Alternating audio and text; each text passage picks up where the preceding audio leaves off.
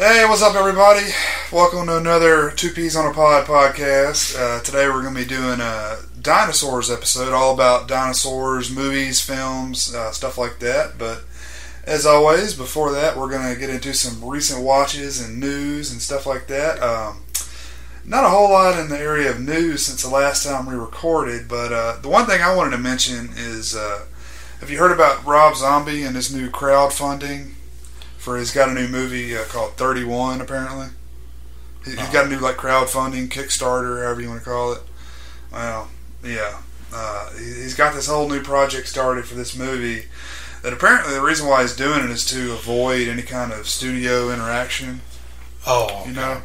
I can kind of understand that, yeah, but, bullshit. This is a, multi-millionaire we're talking about, and, And, I really wanted to get into, how you feel about that in general. Crowdfunding, Spike Lee just did a Kickstarter. And amateur filmmakers, I'm all about that. Right. I really am. Or, maybe somebody trying to bring out obscure films, that have never been released on DVD and do a Kickstarter. That's great. That's what that's for, to help out, the little people, I guess. But exactly. Spike Lee can kiss my ass. Yeah. Regarding that shit.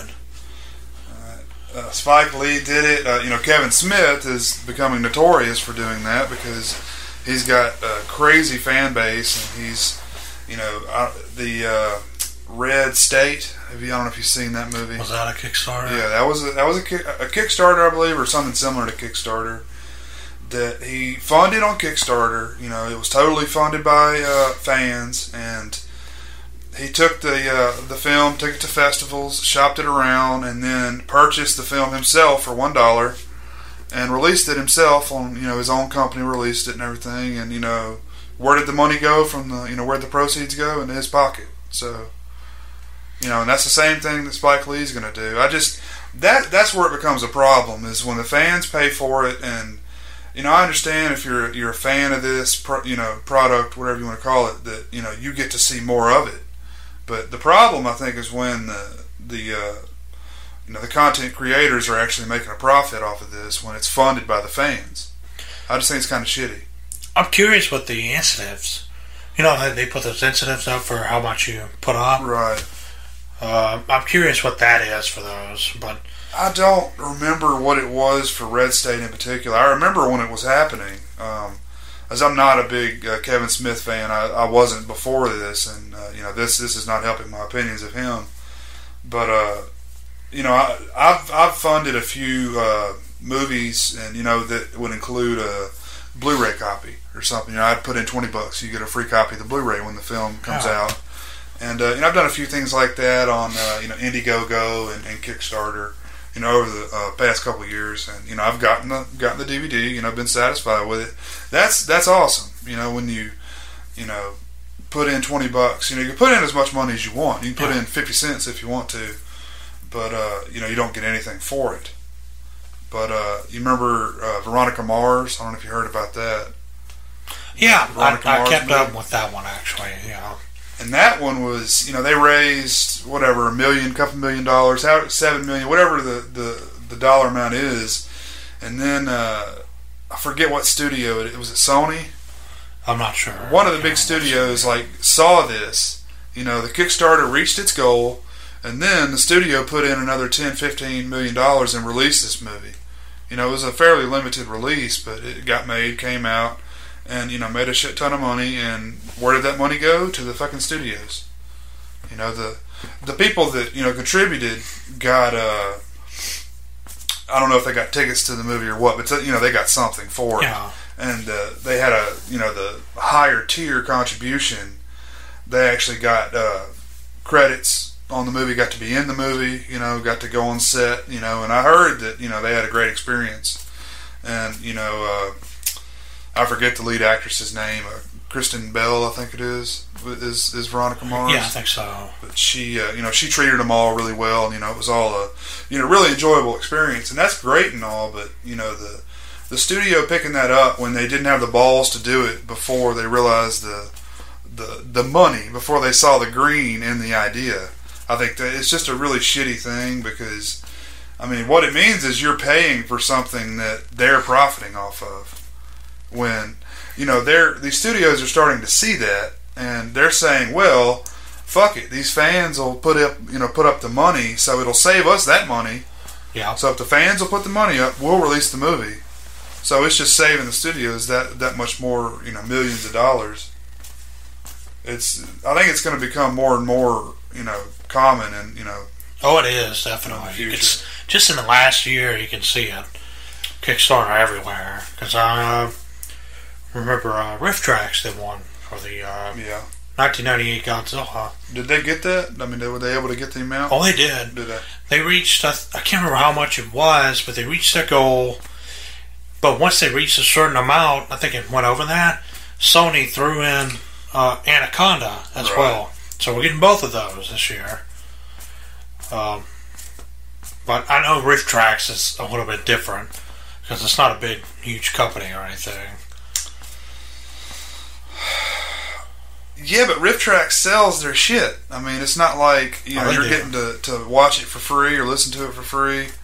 I mean, you know, every time you want to download their stuff, you've got to pay, you know, was it $3 or something for one of their commentaries? Which I know it's not a lot of money, but they're making them. You know, they're making profit. You know, so I don't know. I kind of feel like, I don't know. I'm kind of split on the idea. I think it you know, as far as independent stuff goes, it is allowing some of that stuff to be made that maybe wouldn't have a chance otherwise, which I think is great. But it's when these bigger companies get involved is when it becomes a problem. Well, it's when you have directors who get like millions of dollars for one movie, where it's kind of odd. Because isn't Kevin Smith's Tusk, was that Kickstarter? Oh, Kevin Smith did Tusk? Yeah. Oh, wasn't aware of that. Oh yeah. I wasn't aware that he was involved with Tusk. I know that's out, or it's coming out soon. Is it? I'm sure it was a Kickstarter. If it was his, he knows he can do it now. I don't know. I mean, I feel like people like Rob Zombie and people like Spike Lee, I almost feel like they should put up their own money. I mean, it's like, if you don't have the guts to put up your own money to make your project, I mean, what the hell's going on here? I mean, you want $1 million, put $1 million of your cash up. You've got it. You know, you don't have the confidence in your project? I don't know. I'm not sure how the studio system's working right now. Well, I mean, if they're trying to avoid the studio system, you know, put your own cold hard cash up. You know what? Well, a lot of directors had to start off like that, make a bunch of shit they didn't care to make, and then once they get out there and show that they can do it, they can start making their, you know, dream projects. Yeah. I mean, look at Spielberg and Lucas. They can do whatever the hell they want to now. They could. You know, Lucas did a Star Wars trilogy, and then he did, I guess, what he had always thought about doing, which was Howard the Duck. Right. You know, it didn't turn out well, but he did it. Right. Yeah. I don't know. There's some positives and negatives to Howard the Duck. I really like to think that entire Star Wars trilogy was towards that goal. Was only so we can make Howard the Duck. Yeah, that's it. So he could play Duck, and he's got some kind of like weird bird fetish or something where he like imagines birds with tits. Yeah. Or just so you could put Leah Thompson in something. She was the only saving grace of that movie for me. Yeah. She's great. Everything she does. For the most part. But, I don't know. I just wanted to get your opinions on that. Does this kind of... I don't know. Rob Zombie's an odd guy. He's kind of made some weird decisions in what he's doing. I mean, like, when he... I guess we can get into this. First of all, he said he was never going to do a remake. Right? And this is all old news. He said he was never going to do a remake, then made the remake of Halloween. Of course he did. And then, comes out, says, I'm never going to do a sequel. Does a sequel to the Halloween remake. And now, there was an article on, I forget the name of the site, I'll look it up here in just a minute, but someone put an article out about how Rob Zombie thought that his Halloween was better than the original, which is very, very hypocritical considering, there's many, documents of him saying, how much he, loves the original Halloween and how it was so influential. That sounds arrogant to me. Everything he's done, and now his is so much better than the original. I don't know. He just seems like he's saying this shit just to make the papers or the headlines or whatever. That's pretty shitty of him to do that. When the original influenced him. Like, I love the original Godzilla. And then I make one of mine. Well, mine's better than that shit. Right. Fuck that. I would never do that. Exactly. It's just extreme arrogance. And that's gonna piss off a lot of people. Right. I don't know. I just don't get a lot of the. I don't know. I personally don't understand a lot of the love for his work, even though, you're talking to someone who was a huge fan of White Zombie, his music. I was somewhat a fan of, Rob Zombie went out on his own, and then, you're talking about someone who was excited as fuck for that, for the Halloween movie when it came out, I was ass in the seat opening day, and very, very disappointed with it, but, we could save that for another day. But, I loved Devil's Rejects. That one's better. I wasn't very impressed with The House of a Thousand Corpses. I saw it in the theater, and, for a first director's outing, first time for a director, I think it's great. Oh. But it's, obviously very much a copycat of a Texas Chainsaw Massacre. So, I don't know. I've got mixed opinions on that. I think Devil's Rejects is a fucking masterpiece. The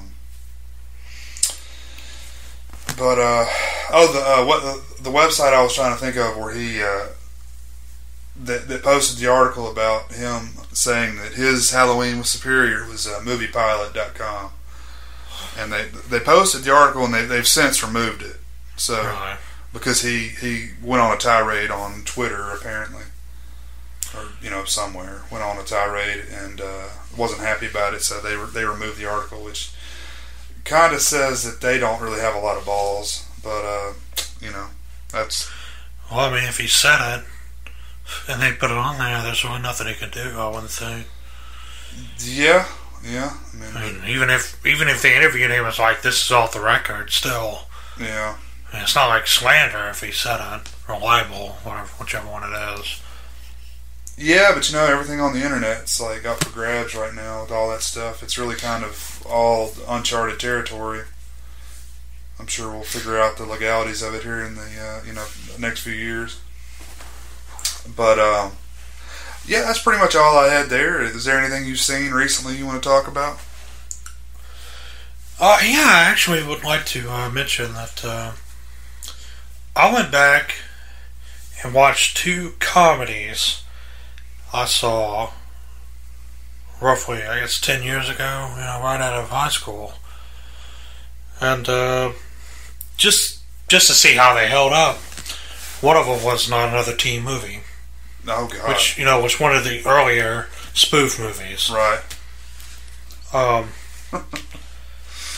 liked it when I first saw it. I really did. I still think it's better than a lot of the other shit that came out since. But yeah, I read about the guy who played Reggie Ray, and then the fat guy. He was the same one that was actually in the Varsity Blues, I or think so. one of the football movies. He well, I read that he lost a ton of weight. He had gastric bypass. That nearly killed him, apparently, and now he can't find any work because he's not fat. But there's no room for a redneck that's not fat. Yeah, well, no. In Hollywood, you gotta have your. But you know, McConaughey's taking all those spots. Like the first movie Chris Evans did, I think so. Oh, Chris Evans, the Captain America. Yeah. Okay. I mean, he's awesome. He's turned out to be really good. Well, he was the lead in that. Yeah. Oh shit. Chris Evans is a talented guy, man. He can do funny, and he's a great action star. You know, he's obviously.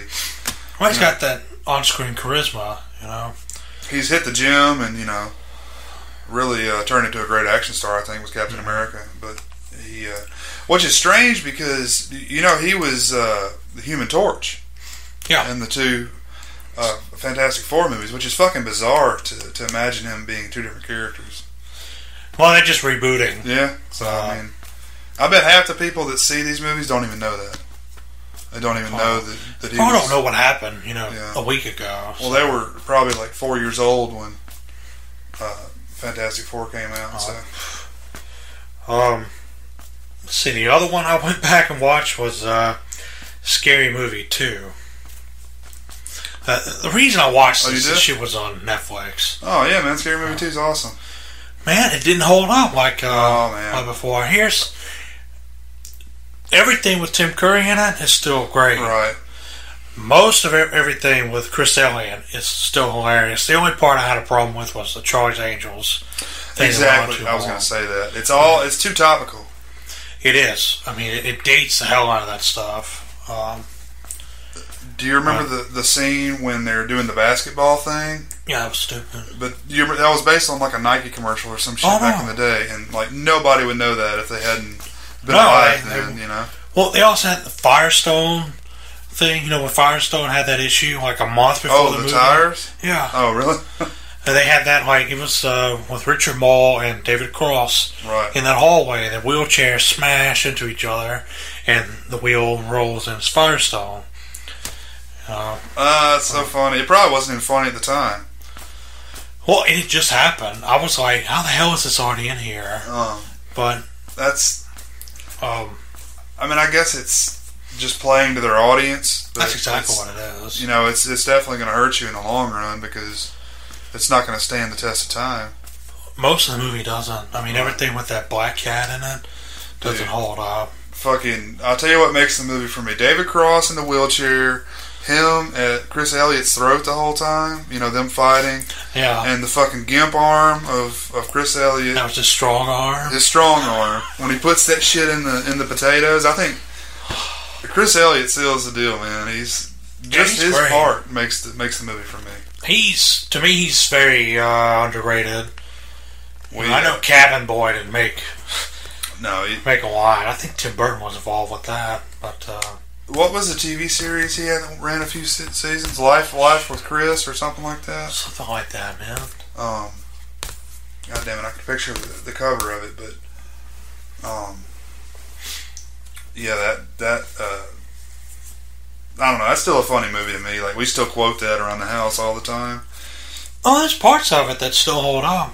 Like I said, Tim Curry is a pervert, through the whole thing. And you have Tori Spelling in it. They have that scene where she starts to get raped by a ghost, but she's obviously into it. The Entity. They talk about The Entity. Oh, was that from The Entity? Well, I mean, he's got his dick in her mouth, shit like that. All that, and then it turns into Poltergeist, where she's rolling along. She likes the walls and everything. Yeah, she likes it. Unlike The Entity. That show Chris Elliott was on was called Get a Life. Get a Life. Okay, yeah, that rings a bell. Also, in Scary Movie 2, a lot of the movies that they reference are not really big anymore. Like oh shit, the one we were talking about the other day, not House on Haunted Hill, but The Haunting. Yeah. I think the whole premise of them going to that house is like The Haunting, right? Yeah. And then, everybody going in their own bedroom. I tell you one thing I really liked was, when Anna Faris goes up to the house and you got that dude there and his ball sack is the knocker. Yeah. And he moans or groans every time she has to knock on the door. That was still funny. Oh man, so many things I can talk about. And who played the one that was like her best buddy that was almost like a love interest? I can't remember his name. He's somebody I don't think I've seen since. But the two Wayans brothers in there. No. You know who it is? It's the guy from like Malcolm in the Middle. That's right. He was the older brother of Malcolm in the Middle. I'm sorry to interrupt you. Oh, no, that's fine. You're talking about the Wayans brothers. What is it? Marlon? That's the younger one, the one that was in that Dungeons and Dragons movie and G.I. Joe. Yeah. He gets old really fast because he plays somebody who's high all the time. Yeah. In the movie, and for me, a character who's high all the time gets old after like 5 minutes. They really, that is tiring in the movie. I agree. But his brother, though, Keenan? is really funny. No, not Keenan. God damn it. The one who's gay in the movie, he's hilarious. Sean Wayans. I guess because, when you do something gay like that, it's funnier to me than somebody being high. Man, him, god damn, he is so funny in that movie. Is that the one? He plays it serious. Yeah. Too. He does a great job. Yeah. And they would talk. I was reading up on it. They were like, the second one's not as good as the first one because we were so rushed. Because it's like literally a year after Scary Movie 2 came out. But I think 2 is better. I think 2's better. I need to see 1 again, but I think 2's better. But like I said, it is dated and it doesn't hold up. Doesn't stand the test of time at all. Well, 2 is the reason I wanted to see 3. And 3 was terrible. I had 3 on DVD. I don't know if I sold it or not, but we blind bought it because we had never seen it before. Yeah. It's bad.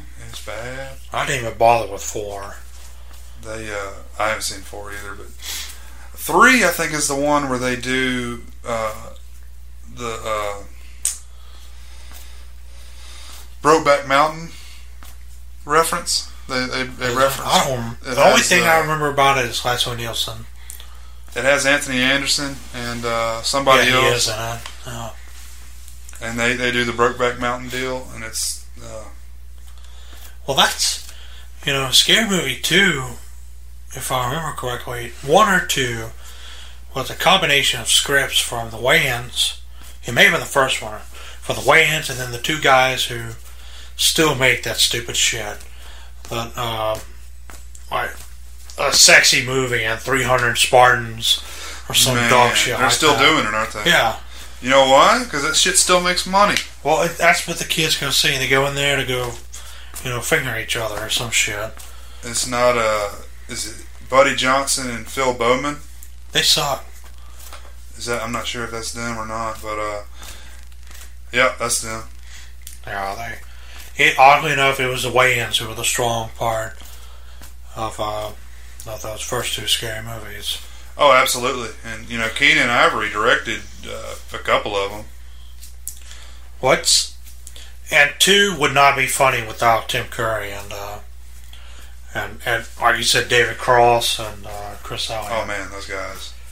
I quote that shit all day long. That's one of my favorite comedies, just because of them. Yeah. Well, Cross, he's refusing any help for anything, even though he trying to get up the stairs. Right. He keeps falling down. Right. Oh, and he's got $300 sneakers on. Yeah, it's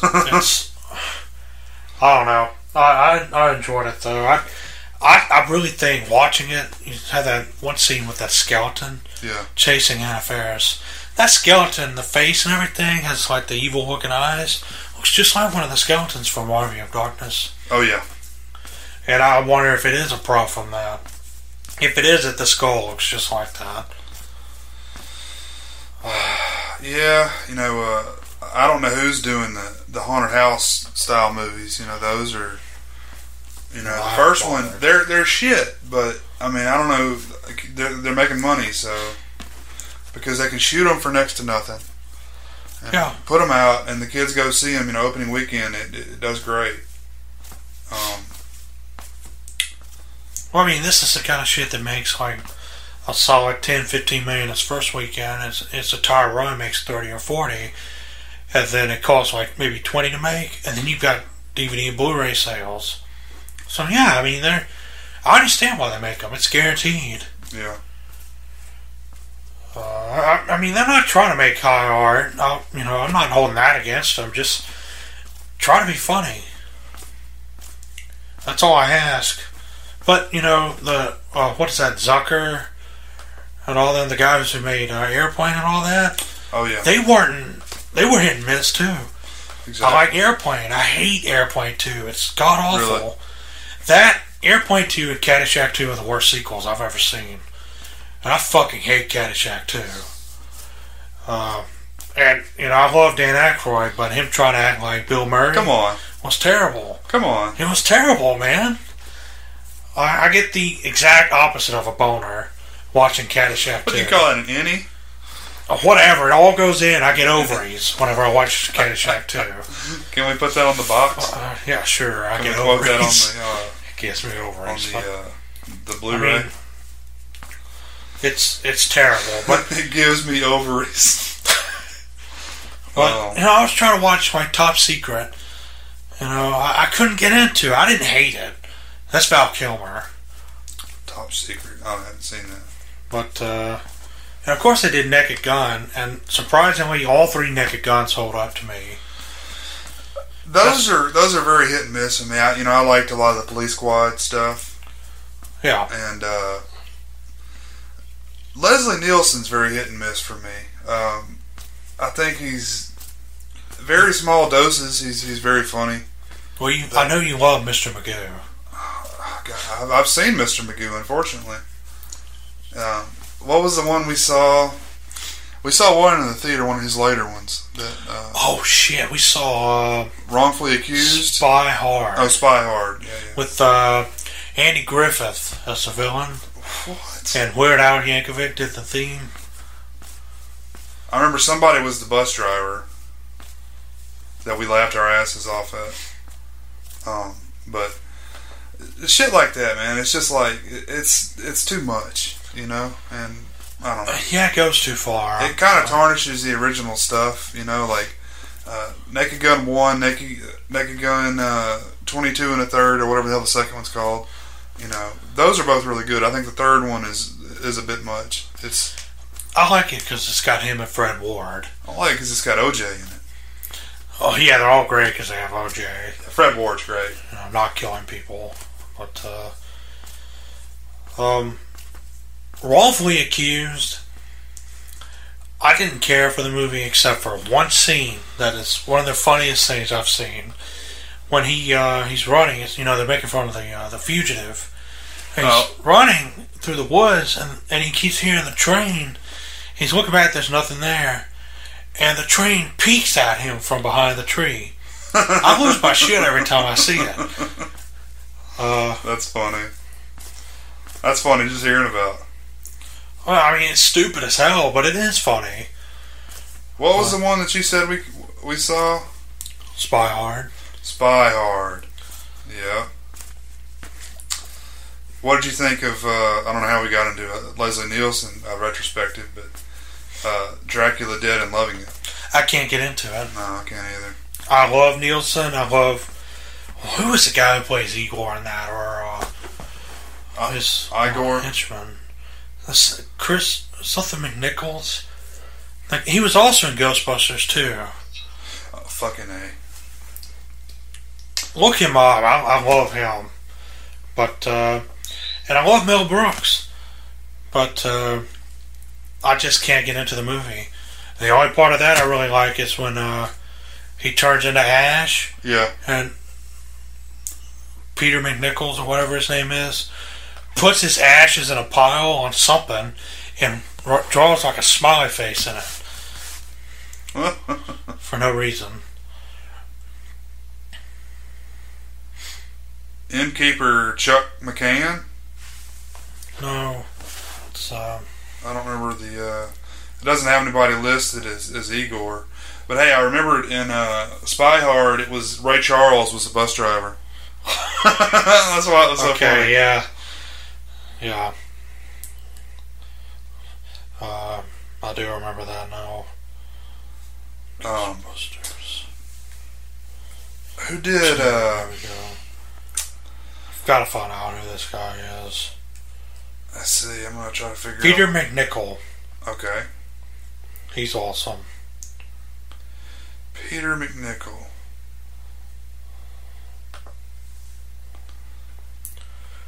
Oh, he's from Dallas, too. I never knew that. Oh, wow. Yeah, I don't know why I watch spoof movies. Yeah, that's kind of an odd choice lately. Just because they were on TV, right? Yeah, it's just Netflix. I was browsing the internet, just want something going on. So I popped those in. I watched Jewel of the Nile today. Because I'd never seen that. It was entertaining. Jewel of the Nile? Yeah, with Michael Douglas? Michael Douglas, Okay. Kathleen Turner, and Danny DeVito. That's one I've wanted to check out. Did Danny DeVito direct that? I don't think he directed Okay. either one of those. No, Louis Teague. Okay. Yeah, The guy yeah. did Cat's Eye and Yeah. Cujo. Oh, yeah, Louis Teague's awesome. He did that. I wanted to see that because that was the second collaboration with those guys since War of the Roses, right? They did War of the Roses They did after. Romance in the Stone. Oh, okay. And then they did that and then War of the Roses. Was DeVito in Romancing the Stone? Yes. Oh, really? Okay. Same character. I didn't realize that was the third time. Okay. Well, how was that one? You like that, Jewel of the I Nile? liked it. I enjoyed them both. The first one was 84 and the second one was 85. The War of the Roses is like 88 or 89 or something like that. I love War of the Roses. Dude, War of the Roses is a fucking classic, Yeah. in my opinion. That's a great movie. I saw that again recently. I watched it, and watched it with commentary. Mm-hmm. You know, the wife loved it. You know, it was her first time to see it. And I hadn't seen it in a long time either, but holds up really, really well. I love the darkness and how it's so fucking dark. You know, I love those dark comedies. they would never get away with it being that dark these days. You know. Well, it's DeVito. I mean, he really should be.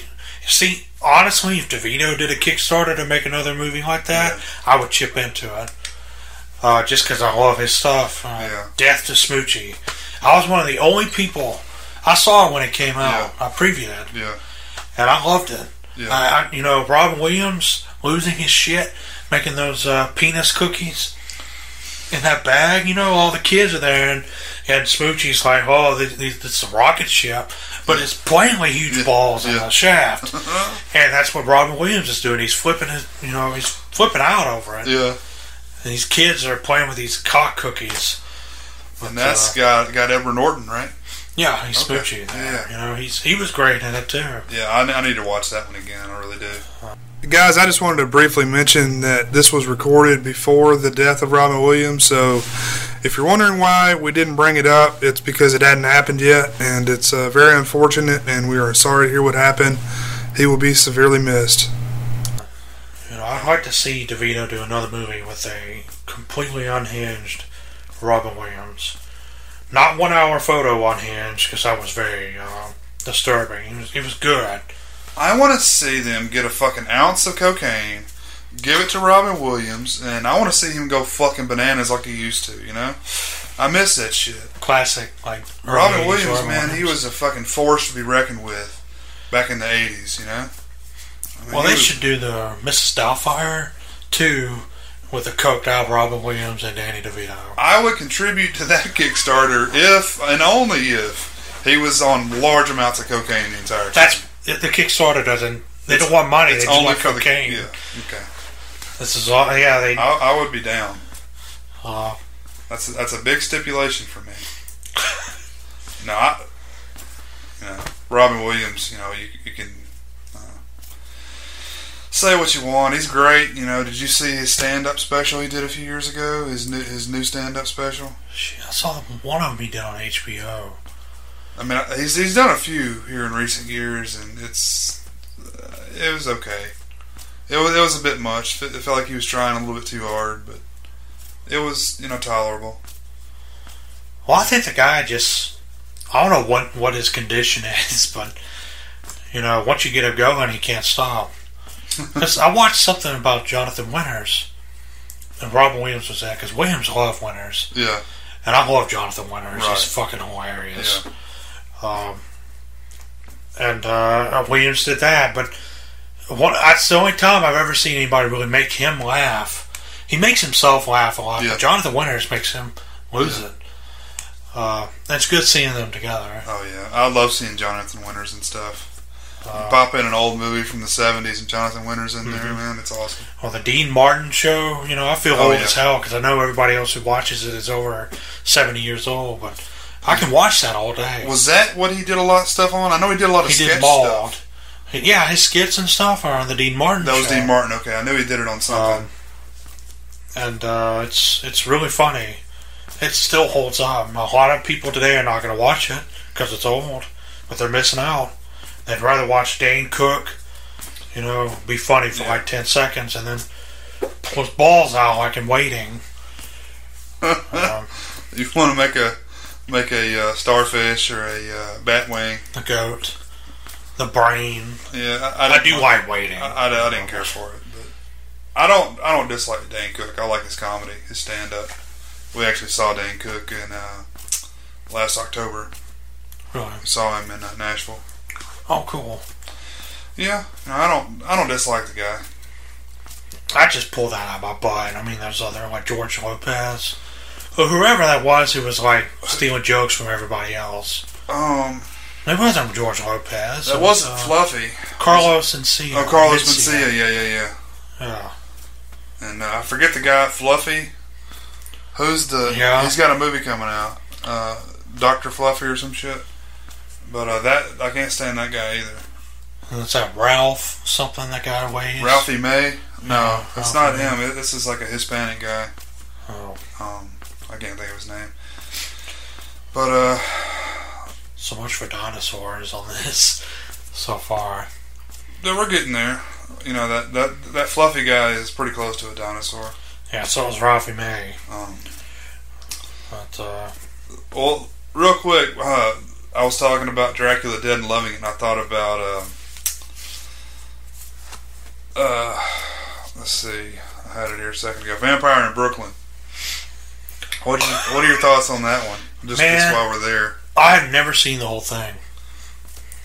Because that's Eddie Murphy, just past his prime. I just never really felt the need to see it. I wouldn't, if it was on Netflix, I'd watch it tomorrow or so, definitely. But I really can't give an opinion on it. Landis, right? Landis? John Landis? Wow. I believe. Let me go double check. I'm pretty sure. Yeah, I saw it on. Wes Craven. I'm sorry, I don't know what I'm thinking. Oh, okay. Yeah, that makes more sense. Okay. Jonathan Landis did some similar shit to that around that period of time, but yeah, this is Vampire in Brooklyn is Wes Craven, and I saw it, and it's not all that great, but yeah, we're go ahead and get into our main topic here is dinosaurs. Talk about dinosaurs, film and TV shows and stuff, just kind of stuff that we grew up with and are familiar with. That's I was thinking when we were talking about this topic, this is actually the reason why we're friends is because we were both on the soccer team together, and I think we started talking about dinosaurs, and now we're both into dinosaurs at the time, really big. So it's actually the reason why we became friends at 6 years old, something like that. 5 or 6, yeah. Yeah, that was pretty much my thing for years was dinosaurs. Oh yeah, mine too. I remember kids on the bus singing Dinosaur Dale on there. Dinosaur Dale. can't remember how the song went, but Oh, I'm sure it was great. I'm sure it was very I'm nuanced. sure it was. It was a bunch of like, first and second graders singing that. I'm sure it was very nuanced. I mean, in hindsight, that's cool. Worst things can happen on a bus, definitely. But yeah, it was a big thing for me, man. I remember I would actually stuff my book bag with dinosaur toys. Yeah. And bring them out to the playground. Oh, no doubt. Or I'd put them up on my desk. When I was done with my work, I just put them up on my desk and mess with them. And the teacher didn't say anything about it. He was fine with it. Yeah. Okay. Nowadays, I probably couldn't get away with that, especially not at my age. Well, I mean, hindsight, you may think, well, I was a stupid kid, but I mean, who the fuck cares? At least you were doing what you were doing, and it was fun. Well, yeah, I wasn't like. But I mean, at the time, you get self-conscious and everything. But yeah, that's just. Oh yeah, I didn't care for the longest time. I didn't become self-conscious till my teens. Yeah, that's good. I think that's a problem with kids these days. They become self-conscious too early, and they want to grow up too early. I try to tell kids to enjoy being a kid. I have a niece that's 9 years old, and she so wants to grow up, be a teenager. And man, there's plenty of fucking time for that responsibility and bullshit that you have to put up with. Just enjoy it. Play with toys as long as you can. Yeah. It's like I remember, being, really a, self-awakening or something when I was like 12. My dad was like, you're too old to be playing with toys or something like that. I forget exactly how it went, but I remember it was a, kind of an eye-opening experience for me. I need to grow up and quit doing this shit. Yeah. And not that I did, but it's just I think that's kind of the way kids feel even younger and younger these days, because all the shows they watch on TV and stuff want them to, you've got 6, 7, 8 year olds acting like they're adults almost, the Miley Cyrus and, similar shows like that. Just these little... The kids aren't even dressing as kids in these Disney shows. No, they're dressing like young like adults. Women. Like grown women. And it's really weird, and these soap opera type style, shows that these kids are watching these days. And you know what? That's the thing. They don't need that drama. They don't want it. They really don't. No. Enjoy your carefree life. Because once you lose it, it's gone. Until you get old and you stop giving a shit again. That innocence. Yeah. I consider myself blessed to have had that as long as I did. Because it was around the same age, man. About 12 or 13. I still collect toys. I still don't give a shit what people think. I don't play with them in the bathtub. Yeah. Well, I stopped that a few years ago. But yeah, I mean dinosaurs was huge for me. And this actually goes back to the Kickstarter thing in a bit.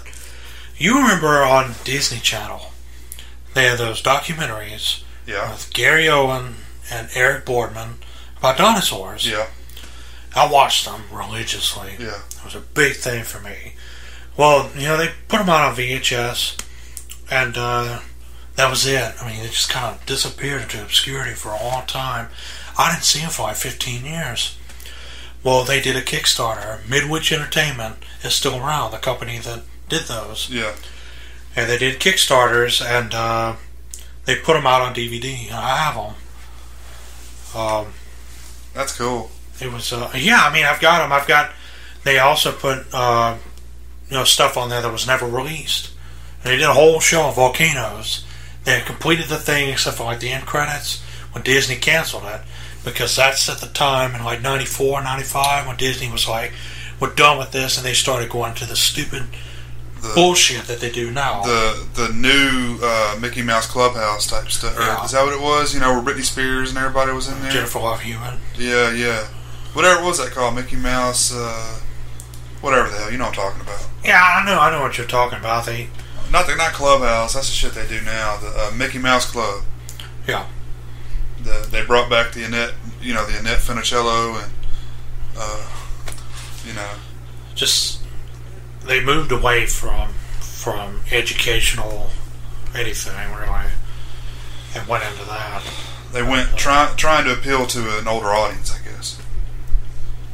I guess so. You know, more of a teen audience versus a children's audience, and that's the way they are now. Oh yeah, they've been doing it. They have a Disney Junior for the younger kids. And you know, Disney today is absolutely nothing like it used to be. No, a lot of channels aren't. Sci-Fi isn't. No, not at all. You know, they all unfortunately geared towards their own original programming, which a majority of it sucks. I'm guessing that's where the money is. That's the only reason why I'm saying apparently that. It's you don't have to buy the rights. You can produce it yourself for less than buying the rights. Well, I mean, you look at Sci-Fi, it is working for them. They make trash, but people watch it. People watch it for the so bad it's good. But that's why I can't get into it, because they know what they're doing. When you're self-aware of how bad your shit is, it's going to lose its charm, I think. I can't. I can tell. That's why people love The Room, you know, because The Room that dude thought he was making a fucking masterpiece. Yeah. Same with Birdemic, I think, to an extent.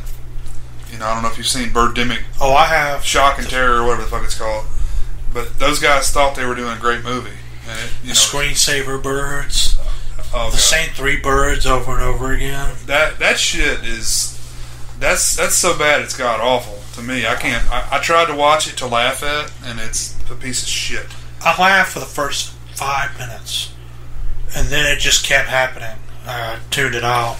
I feel like that one is kind of they faked it, like they didn't know it was. You know, it wasn't. I don't think it was. The special effects are too bad. You know, they literally went to a Windows 95, you know, screensaver with eagles and shit, cawing and crap. Sorry, I didn't mean to bring that up, but it's fine, man. I was just saying that's what Sci-Fi does now. You know, they just put out Sharknado 2. They've already got a Sharknado 3 planned, and you know that now they know they know it sucks, and they're trying to make it bad on purpose, and that's what Sci-Fi is. That's all it is now. So, you know, I mean, that was probably the number one show the night that came out. Number one show on television. I'm sure it was. So. But let's back to the dinosaurs. Yeah, see, for me personally, man, my first memory of seeing a movie in theaters was a re-release of Fantasia at the Old DeVille Cinema. And I slept through most of it. It's Fantasia. I'm a little kid. Yeah. This was probably 84.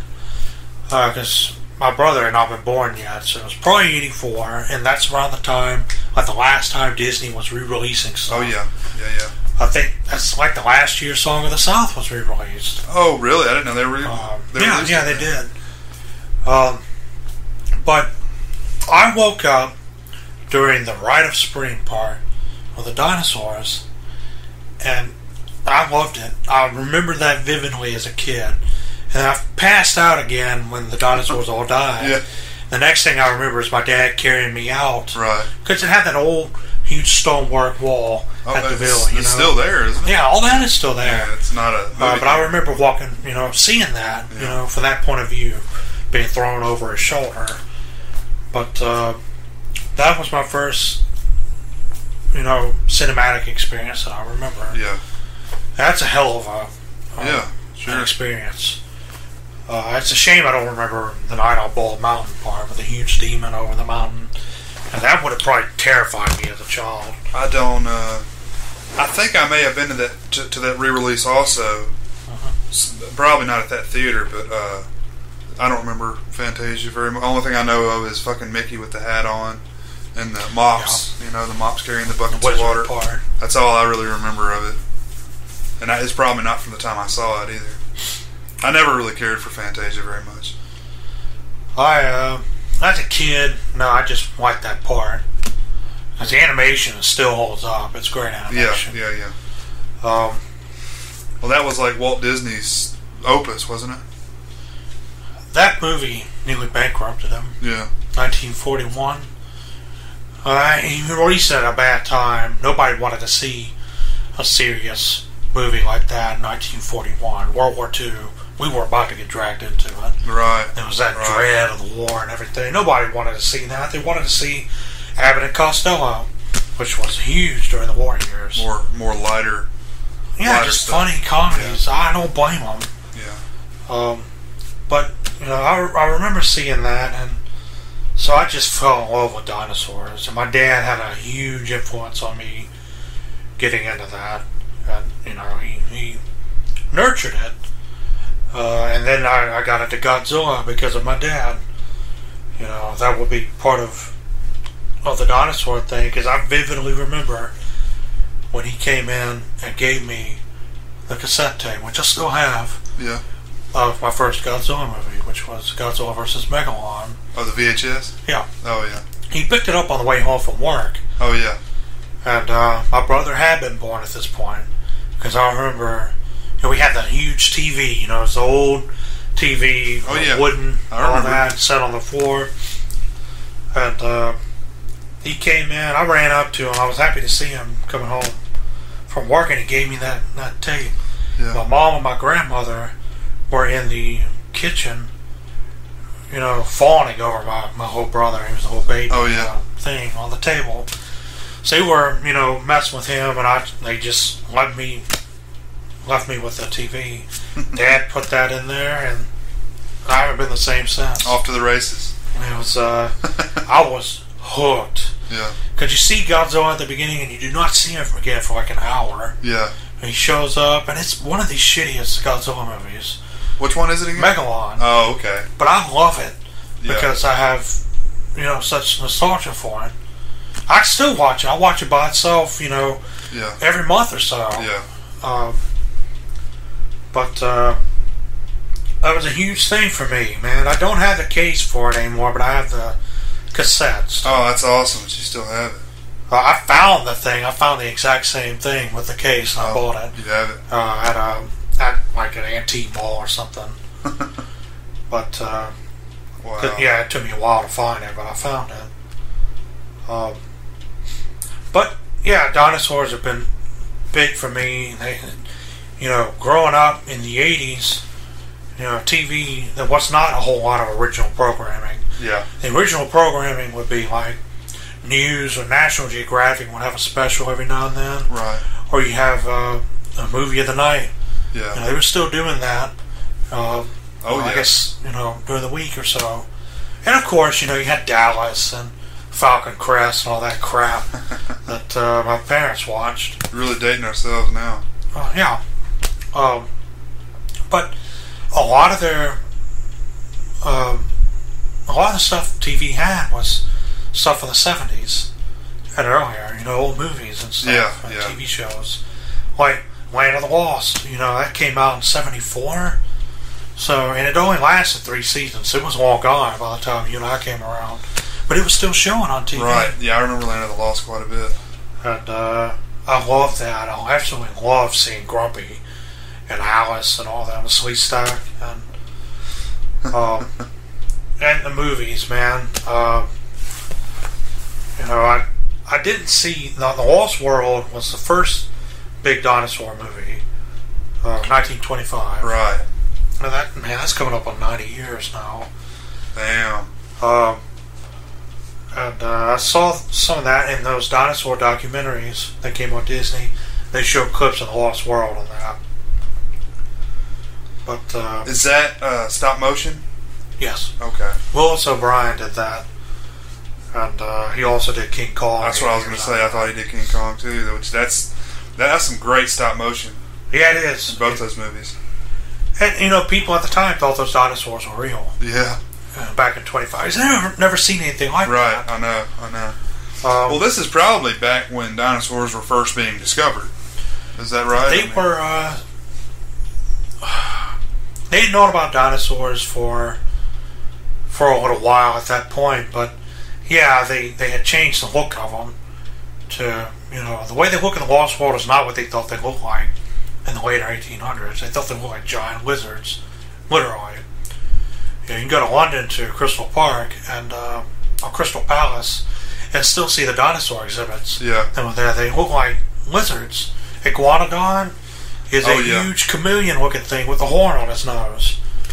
But nothing like what it actually looked like, or what we think it looked like now. They move it to it's the thumb, right? Yeah, the spiked thumbs. Right, I remember that was a big thing. Yeah. When we were growing up, that was a big, thing to talk about.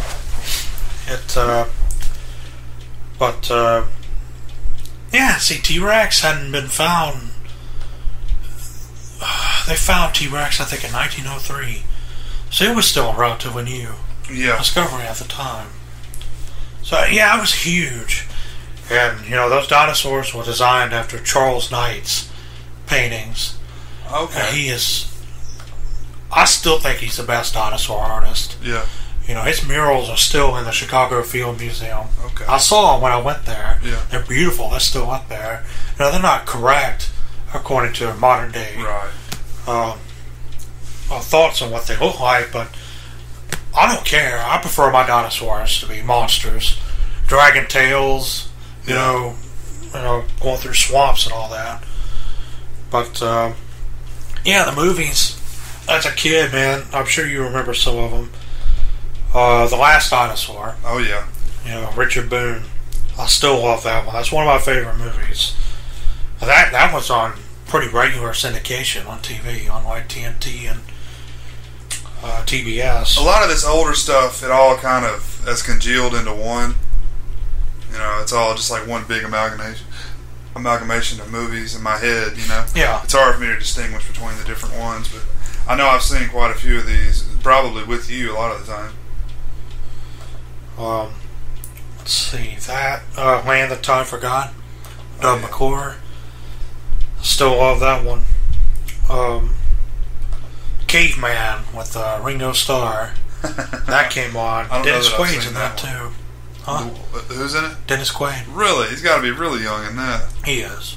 This is 81. Oh, wow. But you had that blind caveman hit that T-Rex in the balls. Yeah. And the T-Rex looks stupid as hell. It's like, he looks like a pug almost in the face. Wow. And that's good stop motion. Let's see, Baby, Secret of the Lost Weapon. Yeah, that's a big one I remember. I remember the VHS of that. Yeah, I had that. That was, I love that. The scene where the father, Brontosaurus, is killed. It's still kind of graphic, Yeah. And then the mother comes out and they tranquilize her. Well, that's just awesome. I think it's man in suit and animatronics. I think it's two men in the suit for the legs. But that's still cool. I actually watched a little bit of that earlier on YouTube. Baby? Yeah. That's, how's that hold up?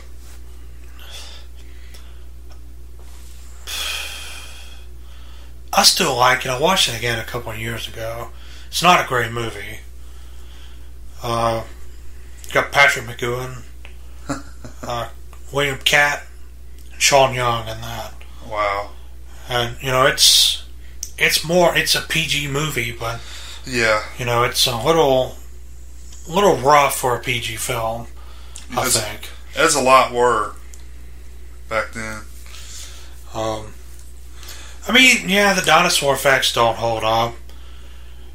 But I still like it. The brontosaurus rampaging through the village at the end is awesome. Still. But, let's see. Another one was, Planet of the Dinosaurs. I don't know if you remember that. There was those people who crashed into the lake in that spaceship. Okay.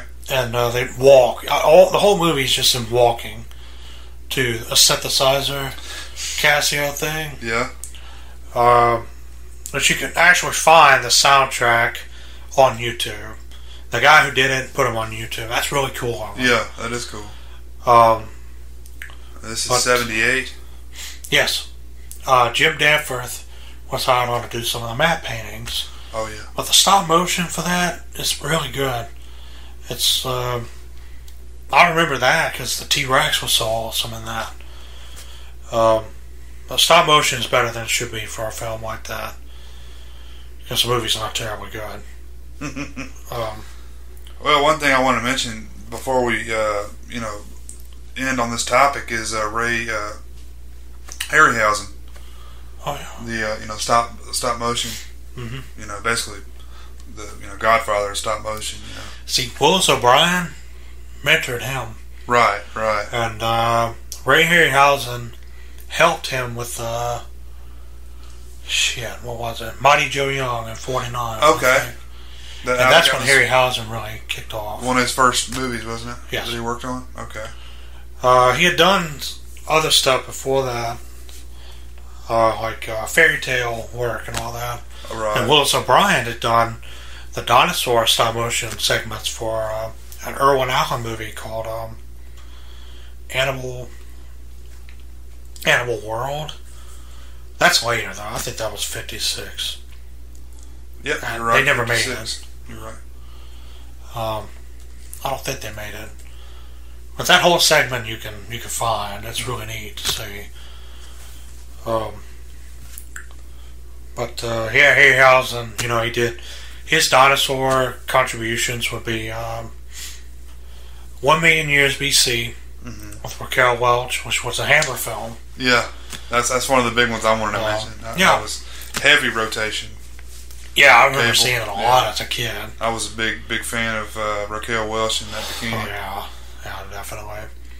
And that poster from that's iconic. Yeah, it is. That's some great dinosaurs in that one. That Valley of Guanchi. Okay, I'm not familiar with that one. It's a western.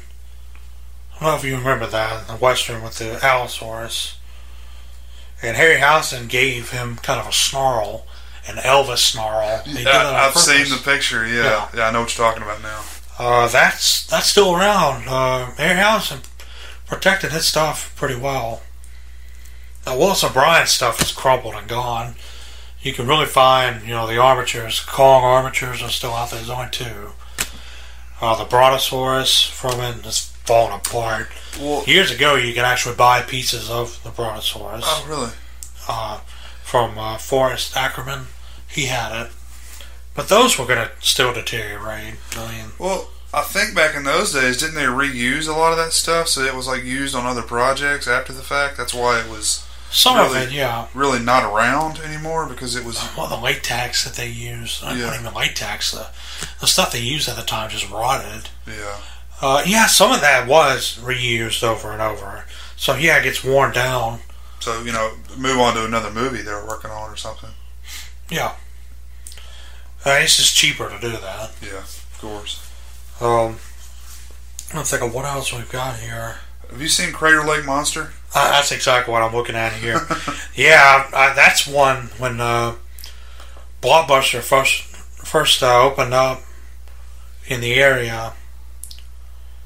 That's one of the first ones I rented. Was Crater Lake Monster. It's not a good movie. No. Mill Creek released it on DVD and Blu-ray.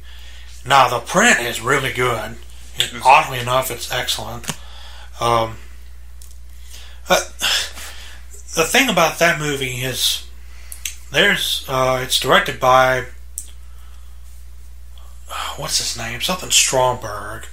His son, I think, is William Stromberg. Mm-hmm. William Stromberg does a lot of... he helps rescue old movie soundtracks. Oh. He got back Steiner's original cues and everything for King Kong and redid it because the old sound recordings were all faded and shit. This is from 1933. So he redid it all exactly how Steiner did it. So you can buy it now. Beautiful. That's one of the first true soundtracks for a movie. He did stuff for the entire movie. Because if you think about it, like Frankenstein and Dracula, really only had music at the beginning. That's true, yeah. Like Dracula was just Swan Lake, and that's it. I think they reused it again in Frankenstein or one of the others. Swan Lake. It may have been The Mummy. I'm not sure. But, see, they didn't really have soundtracks. Right. That's why Max Steiner is so big for a film like that. But that's just funny that his father did Crater Lake Monster. I think that's the only movie he did. The stop motion's okay in it. Mm-hmm. The movie could have been better. The monster design is neat, though. Yeah, that's a big one I remember watching back in the day. It's like you said, we didn't have a whole, big pool of stuff to choose from. No, we didn't. And most of it was old. Yeah. So. You remember the Loch Ness Horror? That came on USA. Not particularly. I'm sure I saw it, though. I'm trying to think of other movies. We can move a little bit forward. Disney Channel had a movie that I don't even know if it was put on VHS or not. It's certainly not on DVD, called Adventures in Dinosaur City. I'm sure you saw that. I was looking at that one a minute ago. I know exactly what you're talking about. I remember that because I watched it a lot. I don't think I could sit through it now. But it had pretty good. It had pretty good looking. Yeah. I guess that's costumes. Yeah, it's just dudes wearing dinosaur masks and the dinosaurs. Yeah. I remember that, and then there was Theodore Rex, Whoopi Goldberg. Yeah. But of course, Jurassic Park. Oh shit! Yeah. In '93, and that Jurassic Park is the one time in theaters that I've really had that true cinematic experience. And I may have discussed this in another one of the podcasts. It was huge for me, man. Yeah. It was a big deal because I bought the figures.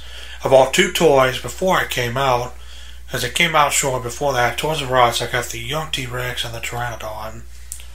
I distinctly remember that. Yeah, I would probably end up getting, the others.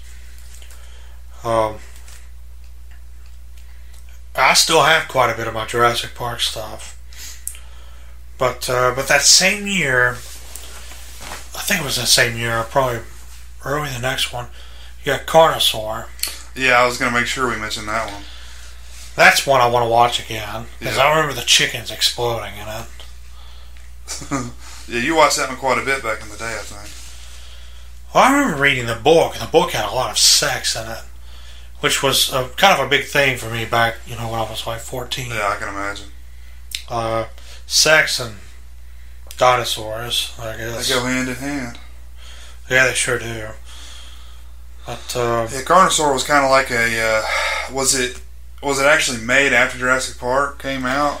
So it's kind of trying to capitalize on the. That's exactly what it did. Resurgence of dinosaurs. There was a magazine called Film Threat that I got the edition that talked about Carnosaur. I've still got it somewhere. Yeah, I think because it talks about Godzilla movies that have not been released here yet. Okay. It's my first time seeing them at all, so of course I grabbed the magazine. But all they do is rip on Jurassic Park because they wanted to promote Carnosaur, which makes Jurassic Park's far better. But I can find it easily. I'll bring it next time. Come on, Carnosaur is obviously better than Jurassic Park. It's sure. Got that puppet Deinonychus and the T-Rex that sits there while like a backhoe kills him. Well, the thing about Carnosaur is they made like at least 3 or 4 sequels. Have you seen any of them? I think I've seen like 2. That's as far as I saw the second one. The raptors in the second one look totally different because they're like supposed to be man in suit. Oh yeah. One of them, the only thing I remember, they reused the T-Rex, the animatronic T-Rex from the first one, the exact same thing. But the raptors, they like blow them up in a hallway. Something happens and they explode. And the foot of the Velociraptor was like the size of this chair. It was huge. Yeah. A midget could fit in it. Right. Or a child or something like that. I just remember that just looked like crap. But, let's see. That's what I remember about that. But do you remember The Land That Time Forgot? That's when the double core thing. Oh, you already talked about that one? Okay, I'm sorry. I really like that. That's a Burroughs novel. What about The Last Dinosaur? Yeah, we mentioned that too. Richard Boone. About The Missing Link. I didn't say that one. You mentioned Caveman already. Yeah. It's so many. Like once the Jurassic Park comes out, it seems like it really blows up again. Like Prehysteria came out the same year Jurassic Park came out. We're Back. Yeah. Oh, We're Back. I had the fucking. It was like a little short book that we got at the Scholastic Fair every year. I got that there, and then We're Back. That it was like a little short movie that had ever come out. Was it animated? Yeah. It was almost like a Don Bluth almost the style. Yeah. It was very Flintstones. Cool. I like that one. The Flintstones. Flintstones was like 94, I think. Yep, you're right. But backtracking a little bit, one we missed that was big for both of us was Land Before Time. Yeah. I wanted to mention that one too. That was really big for me. Because I remember the Pizza Hut tie-in. I was going to say the same thing. Yeah. They had that commercial for Pizza Hut before the movie. Yeah. It has that kid, his mother drops him off, and they drink Pepsi and, eat pizza.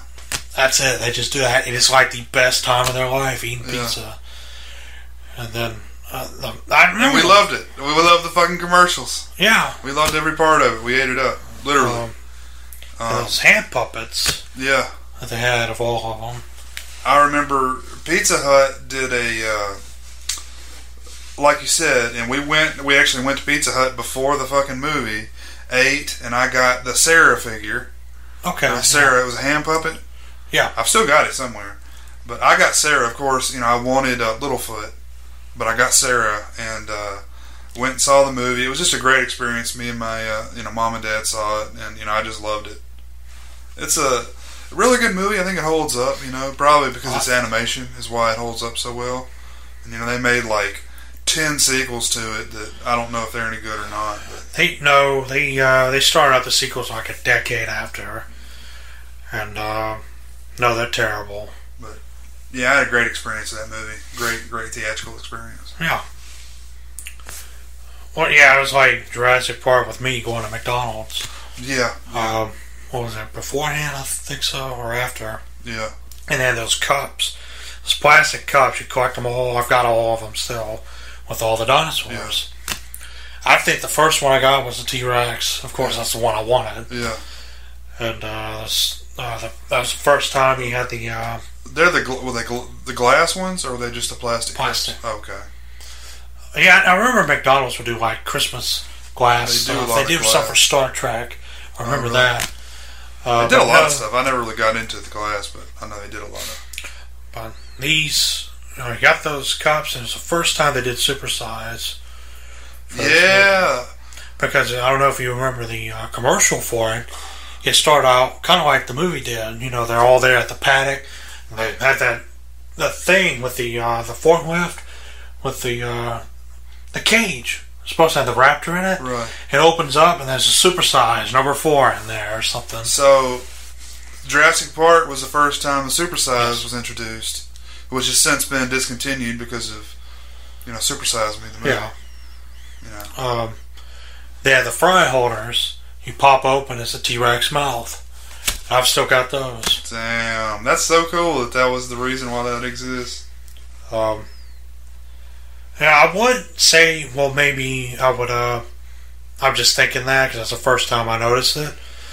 But no, I was getting quarter pounders beforehand. I'd always get like a double quarter pounder.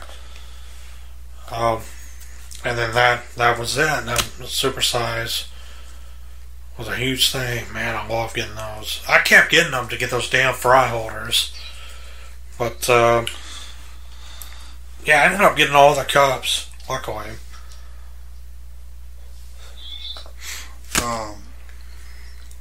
But yeah, Jurassic Park was probably a big film for a lot of people. I'm sure. Dinosaur fans and not, but definitely blew the doors off and opened the genre up to a lot of things. One thing we forgot was Dino Riders, which we've already mentioned plenty of times. But I was going to do a TV series, after we did the films. Because we've got quite a few TV series we can mention too. Yeah. But We've talked about Dino Riders quite a bit on the show. But let's see. You could talk about Dinosaur Island. Did you mention that one yet? No. You're not familiar with that one? That one may be one of those cheap direct-to-VHS ones. Okay. That had those. I couldn't rent that shit. I tried. I think that's the one I tried to rent. Oh yeah. My dad saw it and it was like, no. Got the yeah, that's tits it. On it. I want to watch it right now. Fred Olen Ray. Yeah, that's a fucking titty flick right there. Yeah, I had to take it back. I wanted to see it so bad too. I still haven't seen it. Well, I'll have to remedy I'm that. not worried about it. I'll have to remedy that very soon.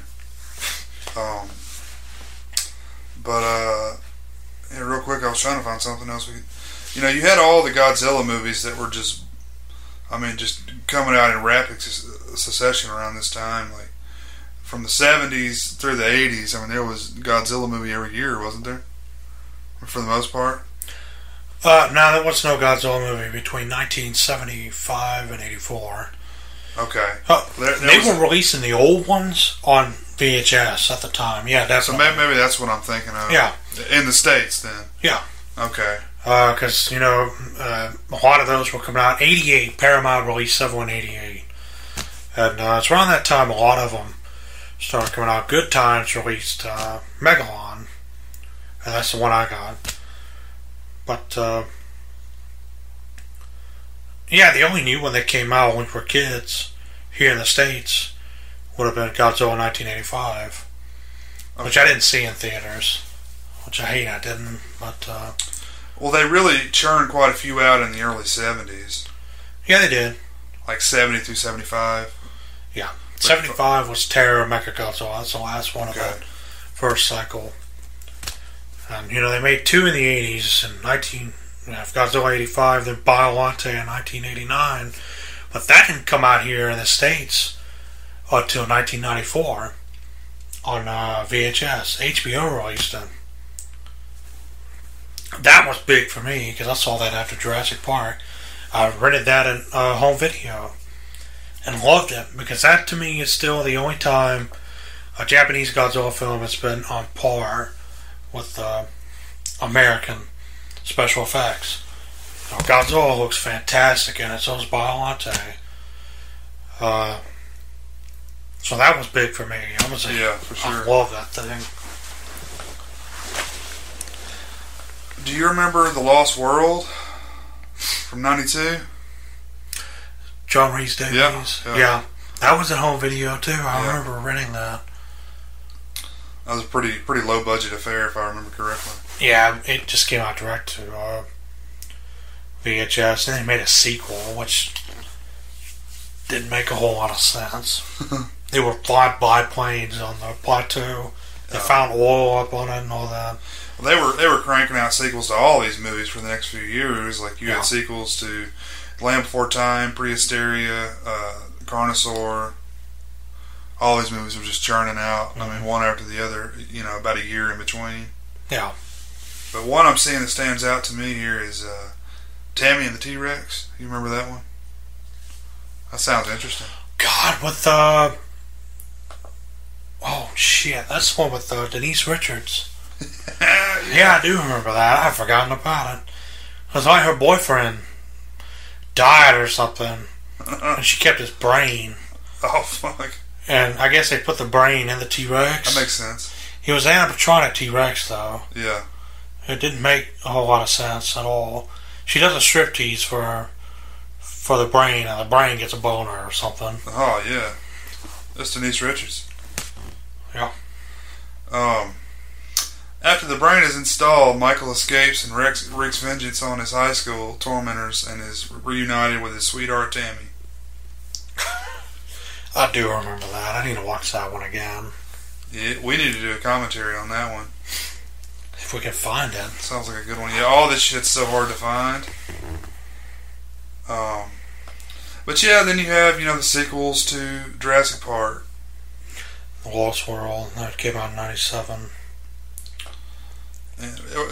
what are your thoughts on that? I know a lot of people kind of shit on the Lost World. How do you feel about it?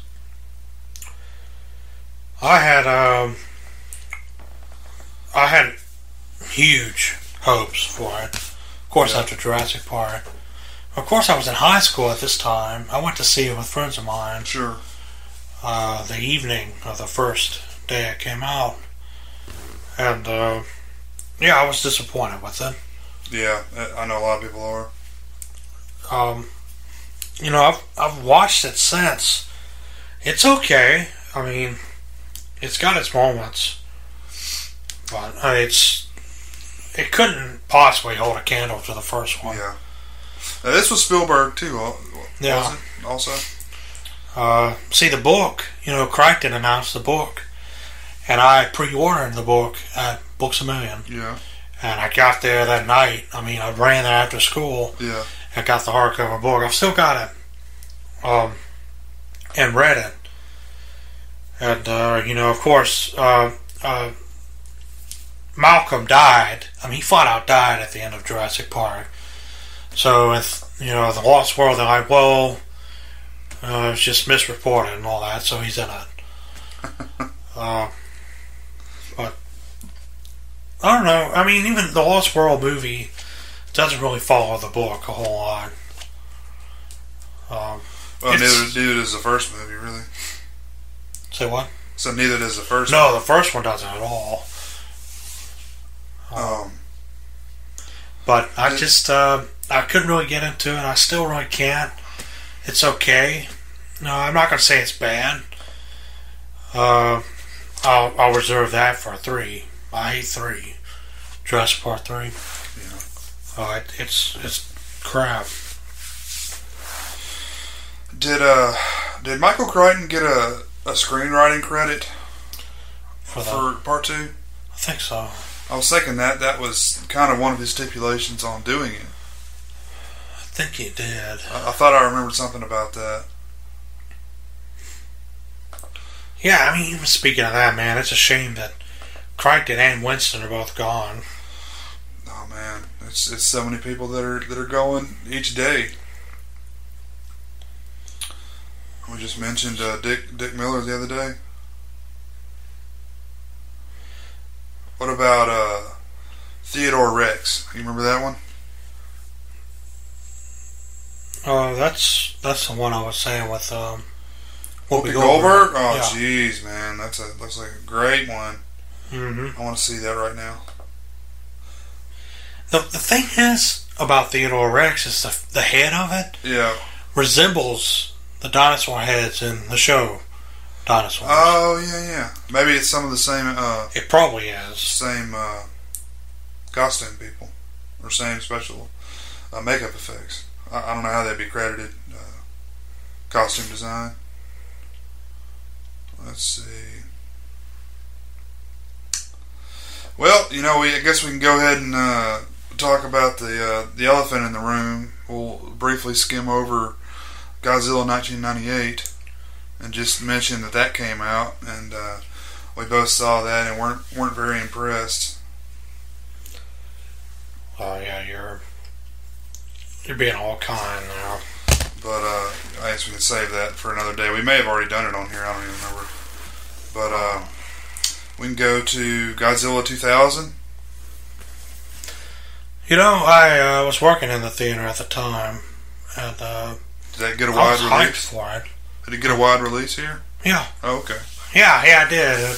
Surprisingly, the 1998 film was such a disappointment for Toho that they went ahead and rebooted the series, Right. the Japanese series, because they were gonna hold off until at least 2004, 3 or 4, so Sony could do the trilogy. Right. And with the failure, not commercial failure, but the critical failure of the first one, they rushed Godzilla 2000 in 1999, and it came out here in 2000. And this would be my first real Godzilla movie in theaters. Right. I was really looking forward to it. I couldn't wait. And I really enjoyed it at the time, but man, the movie's not good. It's Really? one of my least favorite. This is one I've been wanting to watch. I haven't seen that one yet. It's just, The Godzilla design I can't really get into. I don't think it's that good. This is not the one with Zilla in it, is it? Where they renamed Godzilla? No. That's the last one of that cycle. Sorry. No, it's it doesn't hold up at all for me. But that last cycle of Godzilla movies, only one movie, is one I really like. That was Monster Zero? It was Godzilla. It's called GMK because the full. Oh, right. The title's long as hell. They literally translated the Japanese title. Is that Giant Monsters All Out Attack? Yeah. That's my favorite one. But, yeah, I've heard you reference that one quite a bit. I haven't seen that one either. It's good. It's not perfect, but it's good. Yeah, Godzilla 2000 was a better theatrical experience for me, definitely. Yeah. I ran in there to watch as much as I could when I was working at the theater. Yeah, that's good at least. You were working there, you were able to watch it. Yeah. I wish they had released that one here. I wish they had done GMK wide release here. But Godzilla 2000 didn't do all that well. Yeah. So they didn't bother with any of the others. We can mention the Disney film Dinosaur. Was it Disney that put that out? Remember the animated feature in 2000? And I actually saw this with my nephew and my brother. My nephew would have been maybe 4 years old around that time. So he really enjoyed it, and I thought it may be a kind of a platform to get him into dinosaurs. Mm-hmm. And it kind of was. He was into dinosaurs a good bit. He went through a Godzilla phase where he was really into Godzilla, and I enjoyed it for what it was. I can't say I didn't fall asleep during it, but like I said, that happens during nearly everything I watch. But yeah, man, Jurassic Park 3 is not really a whole lot after that we need to mention. Is there anything you had after that?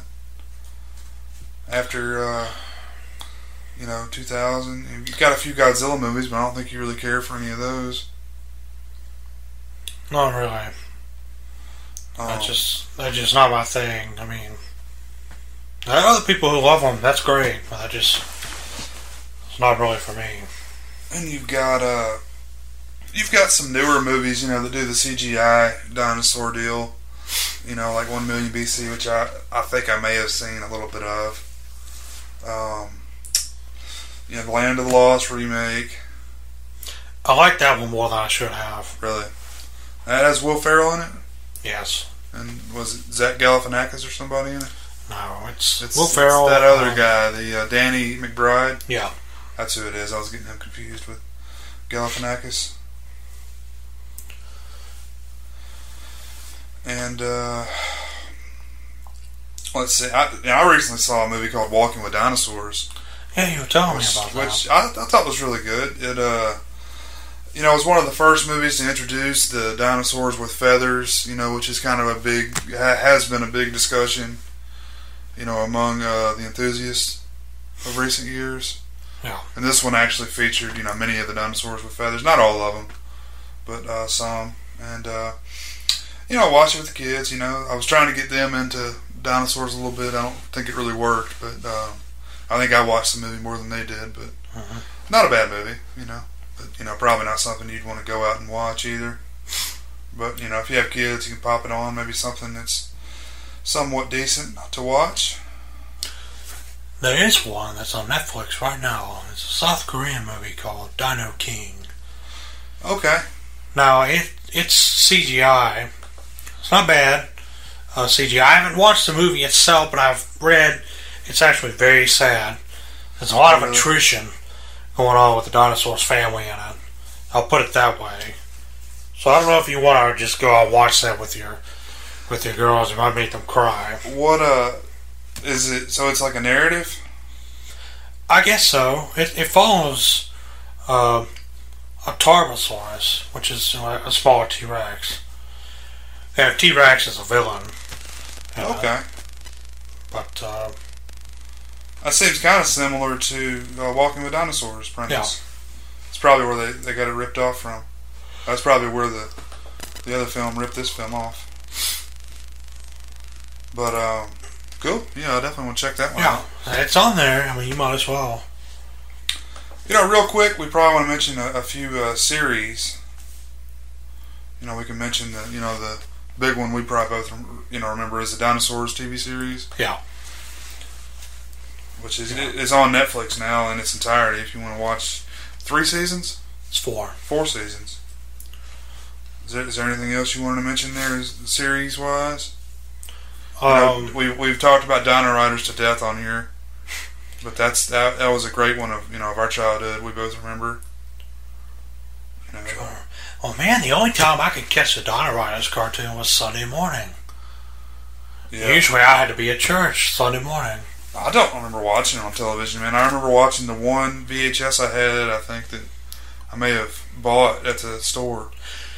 Well, if you got the T-Rex or Diplodocus, that's how I got it. You got the VHS tapes.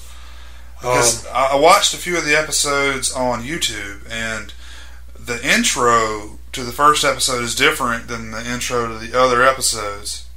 Really? It's like in a museum, and as the kids that's there. An awesome intro. I remember that intro like a motherfucker, man. I must have watched that tape so many times because I remember it exactly. As soon as it started, I remember the music, and it gives a little speech about everything, and it's kind of an odd animation deal. Before it actually gets into anything, that has to do with the show, it just basically shows these kids looking through a museum, and then he kind of travels back in time or something like that. And then the other episodes I saw, I watched probably 4 or 5 episodes, and they didn't have that. It starts out with just the part of the show. I almost get the feeling that was specifically for the toys, I guess. Because that was Tyco. Yeah, that released those. Man, seeing the Rex and Triceratops skeleton, the skeletons come to life and start fighting was really cool. Oh yeah, but the animation was really good right there. Real quick before we get off of here, let's see if we can, obvious ones, the Flintstones, which you can really very very limited amount of dinosaurs in there. They were mainly just props in the Flintstones. So, everybody probably watched that, or at least watched it when they were kids. Do you remember the Dino Saucers? Yeah, that cartoon. I don't really remember it very much. I just saw it in a list. That was either USA or TBS. Because, they had those cartoon blocks. Yeah. Dino Saucers was part of that. Okay. I do remember that. I remember liking it. Yeah, was it kind of almost like a Transformers or something, like a partnership? You had the 2 different factions, right, of dinosaurs, and there's spaceships and all that. Yeah. I just can't remember a whole lot of series. Yeah. For dinosaurs at the time, which is kind of odd. Like Dino Babies. I don't remember that. That's just straight up cartoon. That was in the early 90s. Oh, the remake of Land of the Lost in the 90s. Yeah. I watched that quite a bit. Yeah, I remember getting the toy for that, for Scarface, they call the T-Rex. Okay. That, because he was blinded in one eye. I guess they couldn't call him Grumpy. But, yeah, I watched that. How many years did that run? It ran a few years, didn't it? I want to say maybe 3 years. Because I watched that in syndication quite a bit. The dinosaurs, those same dinosaur props were used in the last episode of that Gary Owen and Eric Boardman series for Son of Dinosaurs for the beginning. Okay. I hope I'm saying the name right. I'm going to say it's I think it's the Kyoto Brothers. Okay. Or Chiodo Brothers. I think it's Kyoto. They did Killer Clowns from Outer Space. Okay, yeah, I know what you're talking about now. Okay, and they did the dinosaurs for this, for Land of the Lost. I never liked the way the Sleestat looked in that.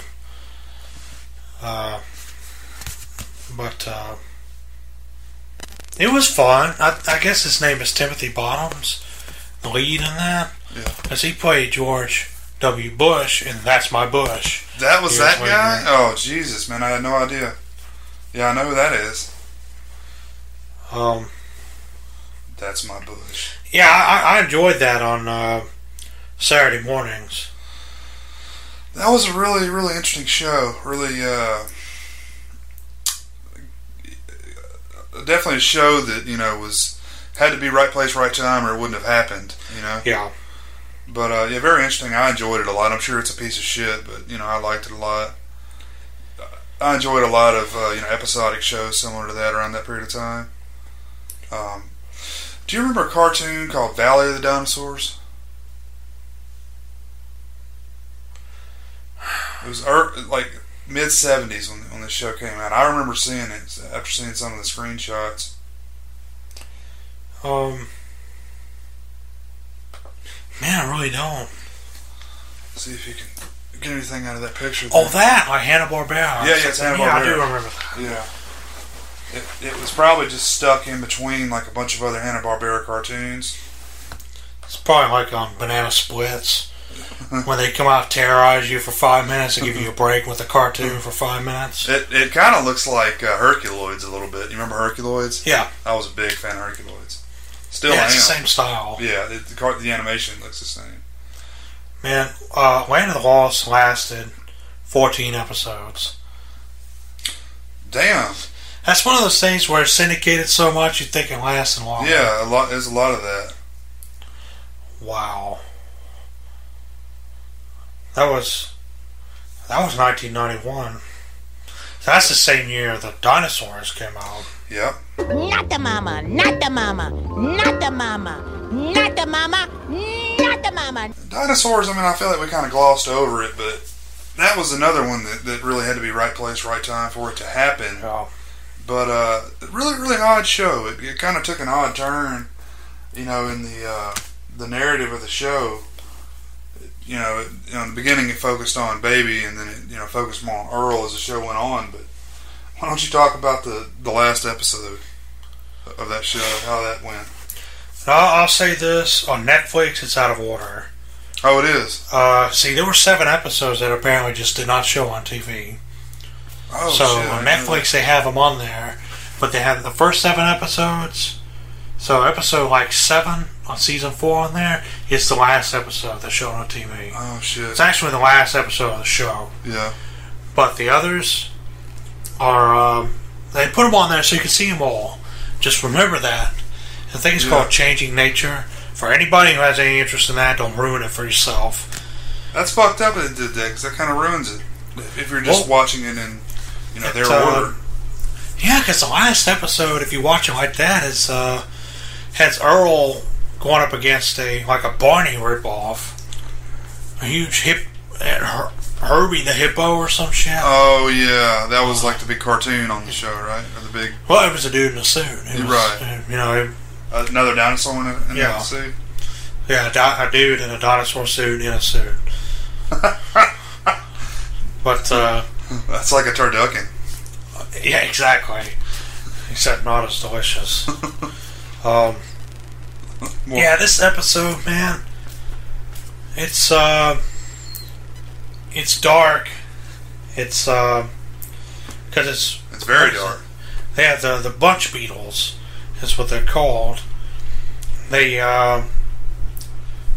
We Say So build something on some land, it ends up being the breeding ground for the bunch beetles. Yeah. They can't breed, so plants that the bunch beetle ate start spreading like wildfire. Right. Kind of like kudzu does around here. Yeah.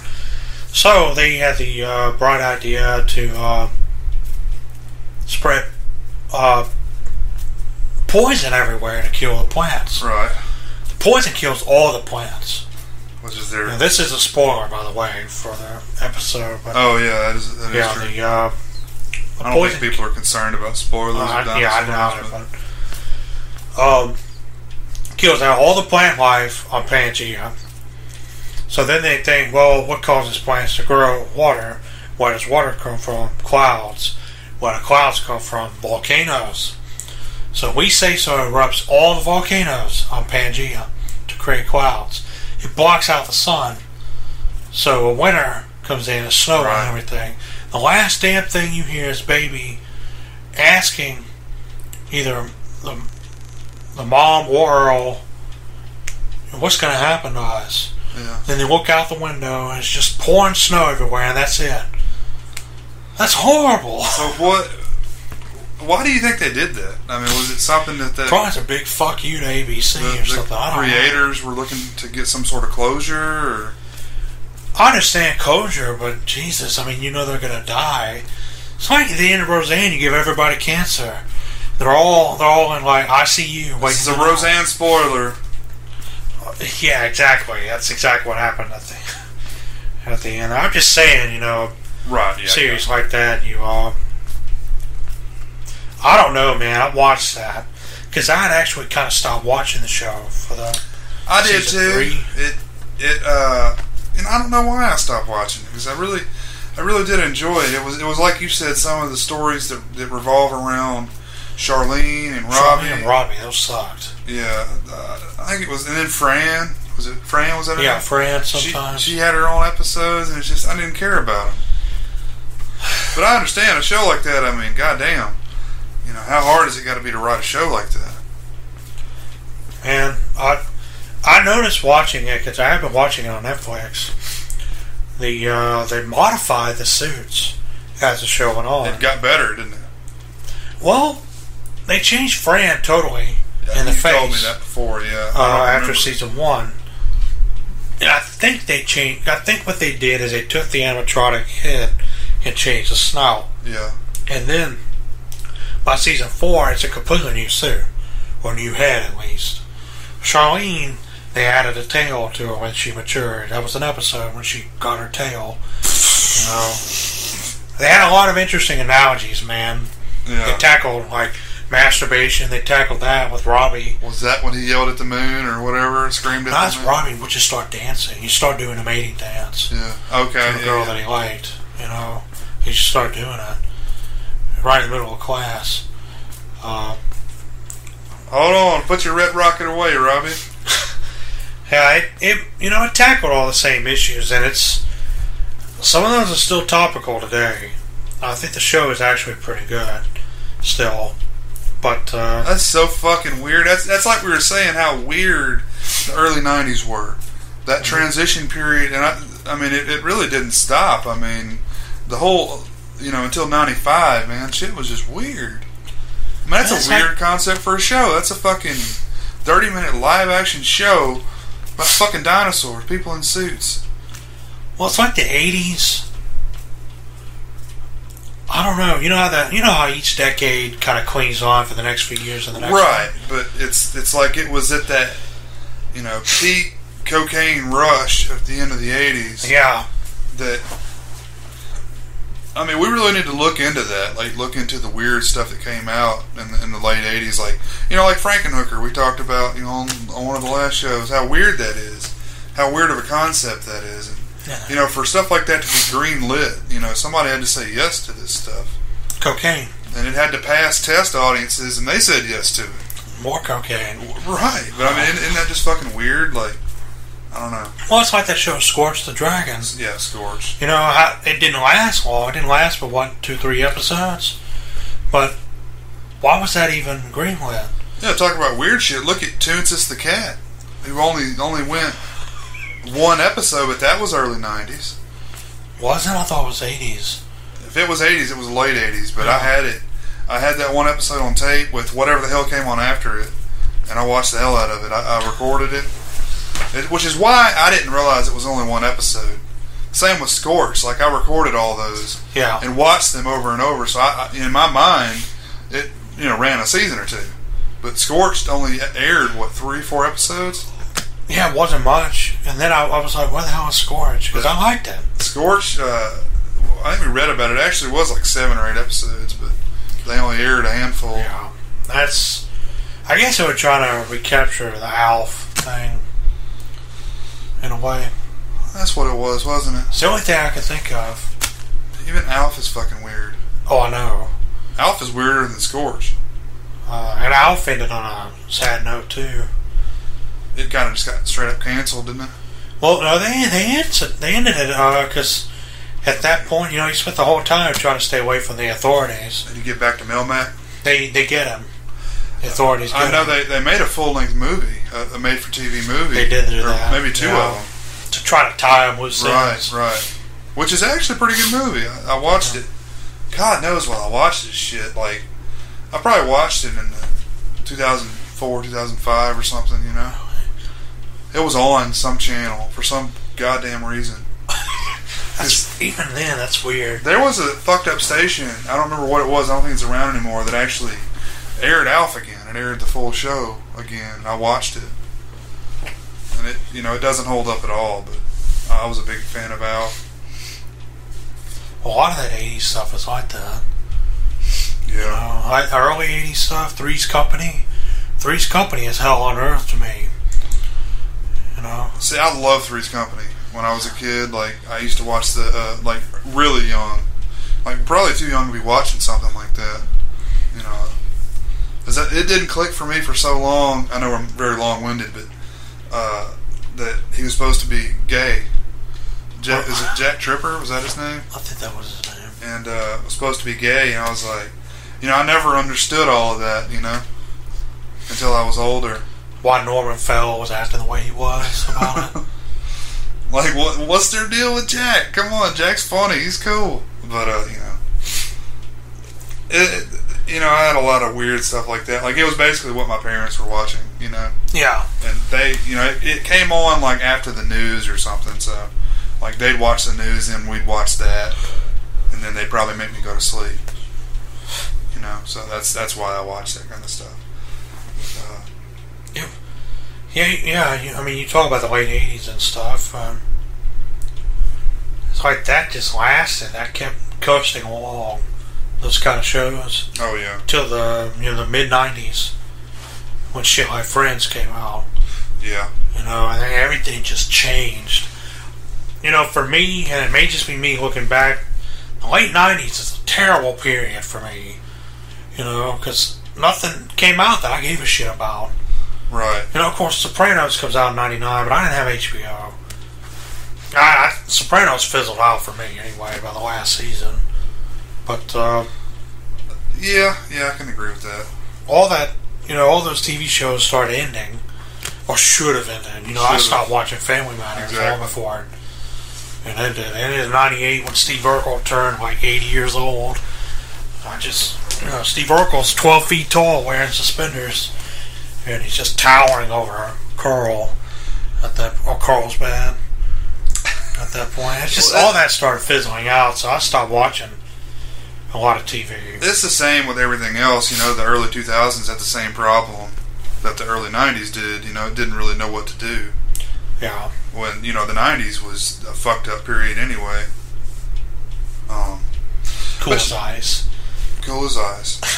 But, I guess we can go ahead and cut it off here.